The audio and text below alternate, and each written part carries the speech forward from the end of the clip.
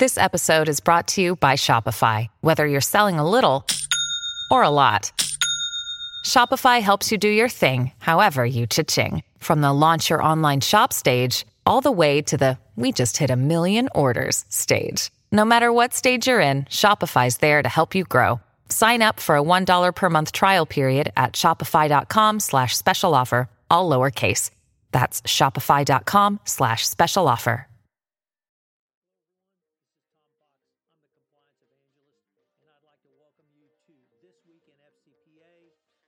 Episode 46 for the week ending March 24th, 2017, the On the Road to Prague edition. In this episode, Jay Rosen and I have a wide-ranging conversation about a variety of compliance-related topics that occurred over the last week. We take a look at why powerful people fail to stop bad behavior by their underlings. We take a look at the policy management FUBAR by United Airlines, who barred teenage girls from boarding a flight for wearing leggings, and what policy management implications and lessons you could learn from this. We take a look at Julie Tomorrow's blog post on the FCPA blog on why you shouldn't linger too long in the wrong compliance position. We consider the 50-year sentence given to the former Minister of Tourism in Thailand, who was the recipient of the bribes paid by Gerald and Patricia Green, who were convicted of FCPA violations. We take a look at the New York State Department of Financial Services new regulations on cybersecurity for financial services companies and what this means for compliance practitioners going forward. We take a look at how you may operationalize your data to improve business performance from the compliance aspect, particularly in light of the recent Department of Justice evaluation of corporate compliance programs mandate to operationalize compliance. Finally, Jay Rosen non-previews, I should say, his weekend report. And we consider the upcoming 50th episode where we'll have a special guest appearance. This is Tom Fox. Thank you very much for listening to this episode of This Week in FCPA. Hello, everyone. Tom Fox here for another episode of This Week in FCPA. As always, I'm joined by my cohort and co-host, Jay Rosen. Jay, welcome. Good morning, Tom. How's the packing going? I know you're getting ready for the road to Prague. Packing is completed, waiting to record this podcast and get it posted so we can pack up the computer, then we'll be ready to roll. Great. Well, should we just jump right in? We should. So in terms of enforcement actions, not a lot this week. We did have one note today that a individual from the great state of Texas was sentenced to 18 months in jail for FCPA violations. We may have to touch upon that next week. But we had some compliance-related matters that I thought maybe we could explore this week, Jay. And you sent me an article that I thought you might explain about why powerful people fail to stop bad behavior by their underlings. Yeah, this is an article that was pointed out to me by my colleague Mike Canali, and it also comes from the National Business Review in New Zealand. So it just really kind of shows you that there is thought leadership on ethics and compliance all over our globe happening on a daily basis. What's interesting about this article is this is more of a psychology control test, and basically the hypothesis is you would think that if there are very powerful people in your organization that are committed to ethics and compliance, that when they found somebody who was amiss on their team, that they would take action. And in a couple controlled experiments they set up, and they found out that the absolute opposite is true. And I think what led the researchers to look into this was some corporate misbehavior that's happened at places like Wells Fargo, Volkswagen, and SAC, the hedge fund. And what they figured out was they were going to take a look at somebody who was going to be in charge of other employees, and that they told them that these employees were going to act ethically. And they thought that the person in charge, if they found somebody who wasn't acting ethically, that they would take a stand and point them out. And what actually happens is the opposite, that they associate themselves so much with the group and the success of the group that instead of taking action and being a whistleblower, they unfortunately let the bad behavior continue. So, this is what they are looking at is something which they call principled dissent, which is an effort to protest or change a morally objectionable practice. The problem is that it challenges the status quo. And when the status quo is challenged, then they feel that the team is threatened. So it's a real good read. It's very quick and it makes a lot of sense. And, what we just found out is that there's a little bit of good news. The article wraps up and it says, earlier research found that people who strongly identify with the group and are more likely to engage in principled dissent than weak identifiers, as long as they recognize that it's a problem as unethical. So I would encourage you to give this piece a read, and this might give us a little bit more insight into how situations happen at larger organizations, that while people may have the best ethics and compliance interests at heart, there is unfortunately this step where although they might want to take action and they might want to report, they allow the illicit behavior to happen.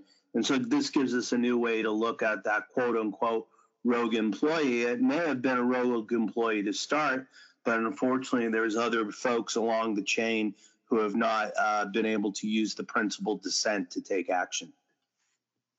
So some really good insight into not only what causes kind of a systematic or systemic failure, Jay, but I guess the thing that struck me was it actually provided some insight into how to remedy the problem. So we typically get a fair amount of commentary on it's broke, but we don't get as much commentary perhaps on how to fix it. So an interesting insight for us all. Great. You want to take United's shining moment from last weekend and talk about that? Yes. So a really interesting policy management lesson that Matt Kelly wrote about on his blog, Radical Compliance, entitled United Policy Management Lessons. Matt and I did a podcast and devoted an entire podcast to this in our episode, which will go up next week, of Compliance Into the Weeds.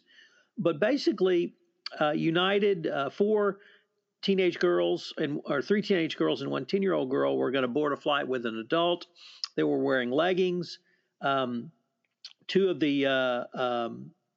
the girls were not allowed to board the flight. The 10-year-old girl put on a skirt over her leggings, and that was enough. This, of course, played out at the gate with the gate agent making the decision in front of other passengers. It immediately went viral with a tweet from one Shannon Watts, who wrote, "A United gate agent isn't letting girls in leggings get on flight from Denver to Minneapolis because spandex is not allowed, ?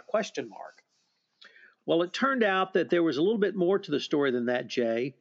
They were flying on a free pass, some sort of a company pass that worked their way down to them. It was not clear if the adult male who was wearing shorts was a company employee or not.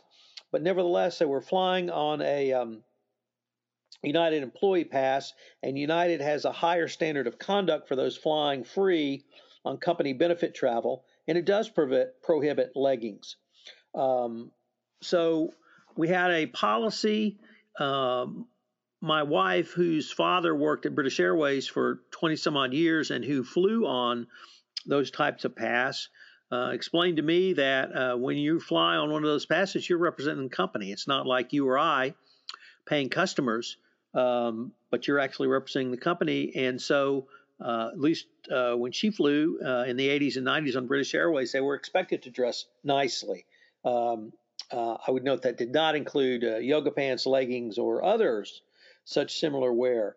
The policy I think was justifiable. Um, the problem is that in today's age of social media not only increases transparency, but it spills all of corporate actions into public view, whether the company likes it or not. And as Matt said, social media accelerates the ability to judge without improving the ability to judge. For compliance and ethics officers, that means that every compliance risk is now magnified into a reputational risk. So one of the things that we considered was the policy itself. One of the things we considered was the training that would go to a gate agent, because that may be, in many situations, the most public-facing contact that United Airlines has. So some interesting policy management lessons there. We had a little bit different direction. Julie DeMauro, our colleague on the FCPA blog, wrote a piece entitled "Women in Compliance Don't Linger on the Wrong Job." And although, as the title suggested, it was written about women, I really took it, Jay, as much broader. Don't linger on the wrong job, period. And in the compliance world, that means if you are not going to receive the support, either in terms of resources or authority, it may be time to leave that company or move on. Now, Julie looked at it from the kind of evolution of compliance from a administrative function, where unfortunately, due to sexism, women were shunted into administrative assistant type roles. But compliance is evolved to much more than that now, and certainly with females' empowerment in the workforce and a move towards more equal treatment. Hopefully, we've moved past those days. Nevertheless, I think that Julie's piece has some great lessons for every compliance practitioner. Also in the FCPA blog this week was a post by Dick Casson, which talked about kind of the bookend to a very long and old FCPA case, Jay. And that involved the sad and sordid story of Gerald and Patricia Green, two Hollywood movie producers who were convicted in 2013, I believe, about for paying bribes to the minister of Thailand to obtain the rights to the Thai movie festival or film festival between 2002 and 2007. The Greens were convicted, given as minor a sentence as you can get, 6 months home arrest. But because they went to trial and were criminally convicted under U.S. statutes, they forfeited everything, and the government came and completely cleaned them out. Home, cash, savings, 401, stock, art, you name it, to the point where when they went up on appeal, they had to file an in pauper appeal. So a pretty sad end to a very public and up till that time successful career as producers for Gerald and Patricia Green. But the minister they bribed, Jay, she had it was attempted, the U.S. authorities attempted to extradite her to the United States because initially the Thai government was reluctant to prosecute her. That extradition effort was suspended when the Thai government indicated it would move to prosecute her, and they did. And not only did they prosecute her, they gave her 50 years of prison sentence for accepting these bribes. So as the FCPA professor noted today, that's a lot of time to watch movies. So once again, we see the international aspect of anti-corruption enforcement with the Thai government enforcing its own internal anti-bribery laws on its government officials. So kind of a sad bookend to a very sad case. There was, we could go in a little bit different direction, Jay. The New York Department of Financial Services, which it regulates financial service industries and insurance in the state of New York, on March 1, made effective cybersecurity requirements for financial services companies. And I had the chance to review these, Jay, and I found them really interesting from the compliance practitioner perspective because they laid out a pretty concise framework to think about compliance programs, risk assessments, and how you really develop and implement and enforce a compliance policy all around cybersecurity. And with the obviously huge amounts of cybersecurity problems that we've had in the past, the hacking of Sony, and the allegations around Russian hacking of the U.S. election, this is going to become more and more prominent. So some of the things that really stood out to me was that it talked about you had to have strong tone at the top. You had to have a risk assessment to assess your risks. They laid out multiple categories that you should look at in terms of your risk assessment. I thought that was interesting. The regulation requires a chief information security officer who reported directly to the board of directors and had to report in writing no less than annually. They required annual risk assessments, and it also required third parties, service providers to financial services organizations had to be evaluated in terms of their data protection, including identification and risk assessment of the third parties, whether the third party had minimum cybersecurity practices, and then due diligence to evaluate the adequacy of the third party cybersecurities and periodic reassessment. So lots of things that were familiar to the compliance practitioner, but also a good way for you to think about what's going to happen for your company in the area of cybersecurity, because although these regulations only apply to financial services companies domiciled in New York State, this is coming, and we only need to look at Yahoo to know the just dire and catastrophic impact and effects of a data breach. And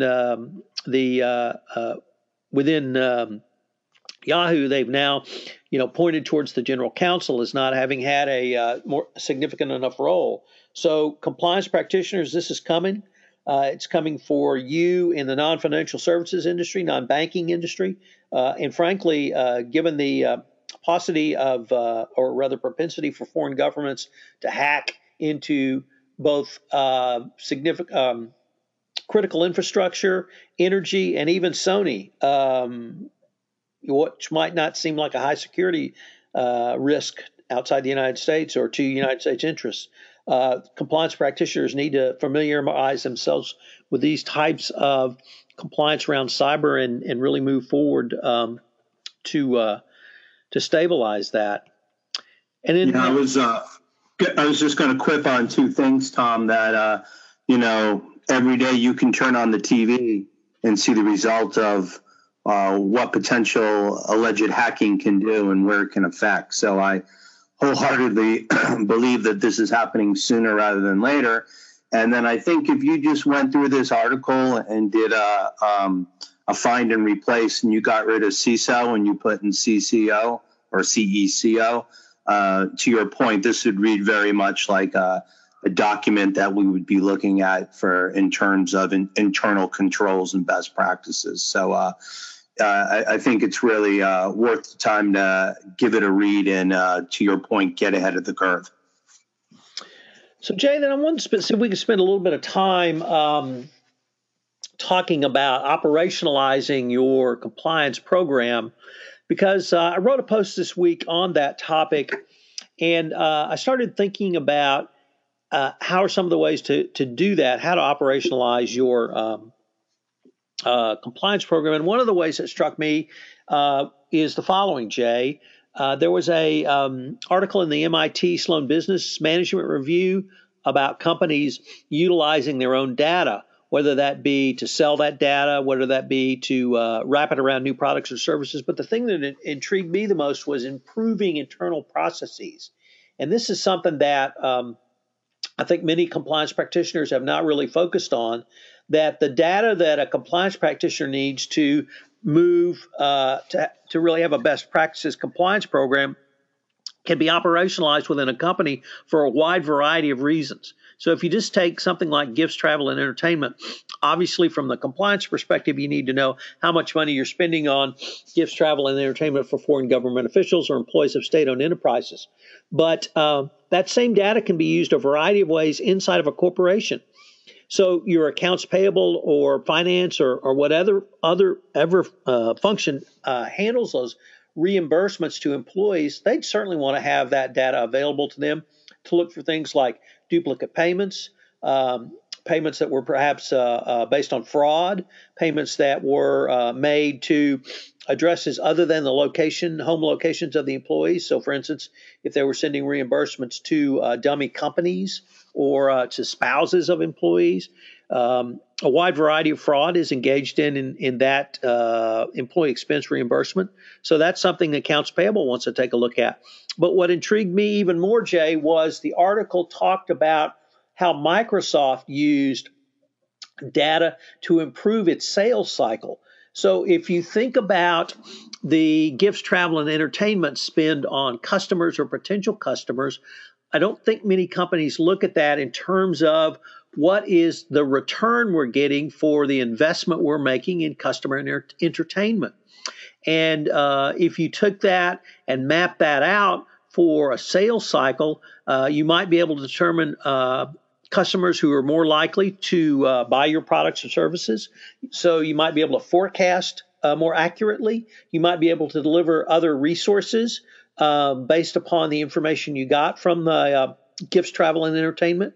And you might be able to determine that there are just frankly some customers you've spent time and money on who did not engage in a sales event with you over a multiple of years.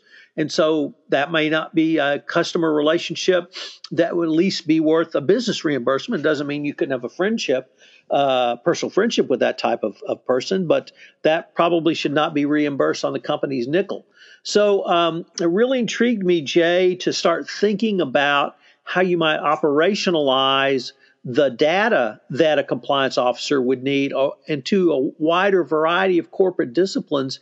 And what that means is that the chief compliance officer has some natural allies in the company that they can go to seek funding, to have internal funding by the corporation to take a look at data.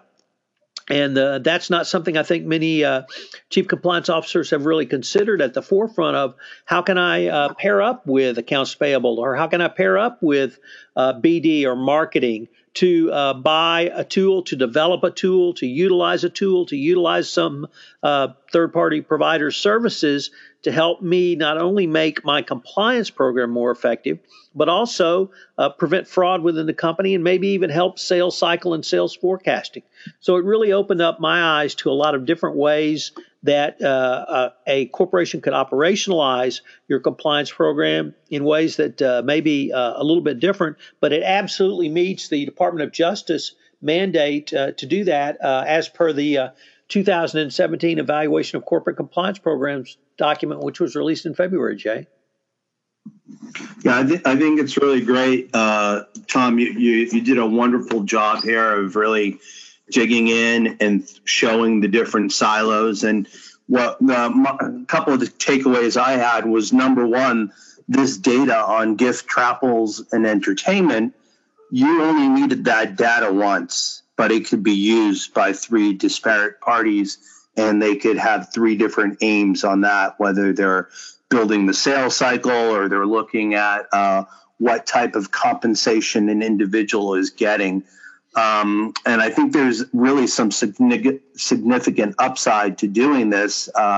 Microsoft was able to increase its visibility into the sales cycle, and they rose from 55%, which is about, one out of every two, up to 70%, which I think is significant.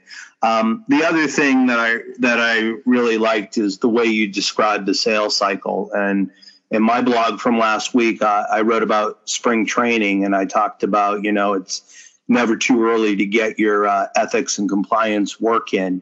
And some of the things is about, when you're training people, you train them for the right thing, but, you don't need to train a pitcher on how to hit the cutoff man, because that's not the pitcher's job.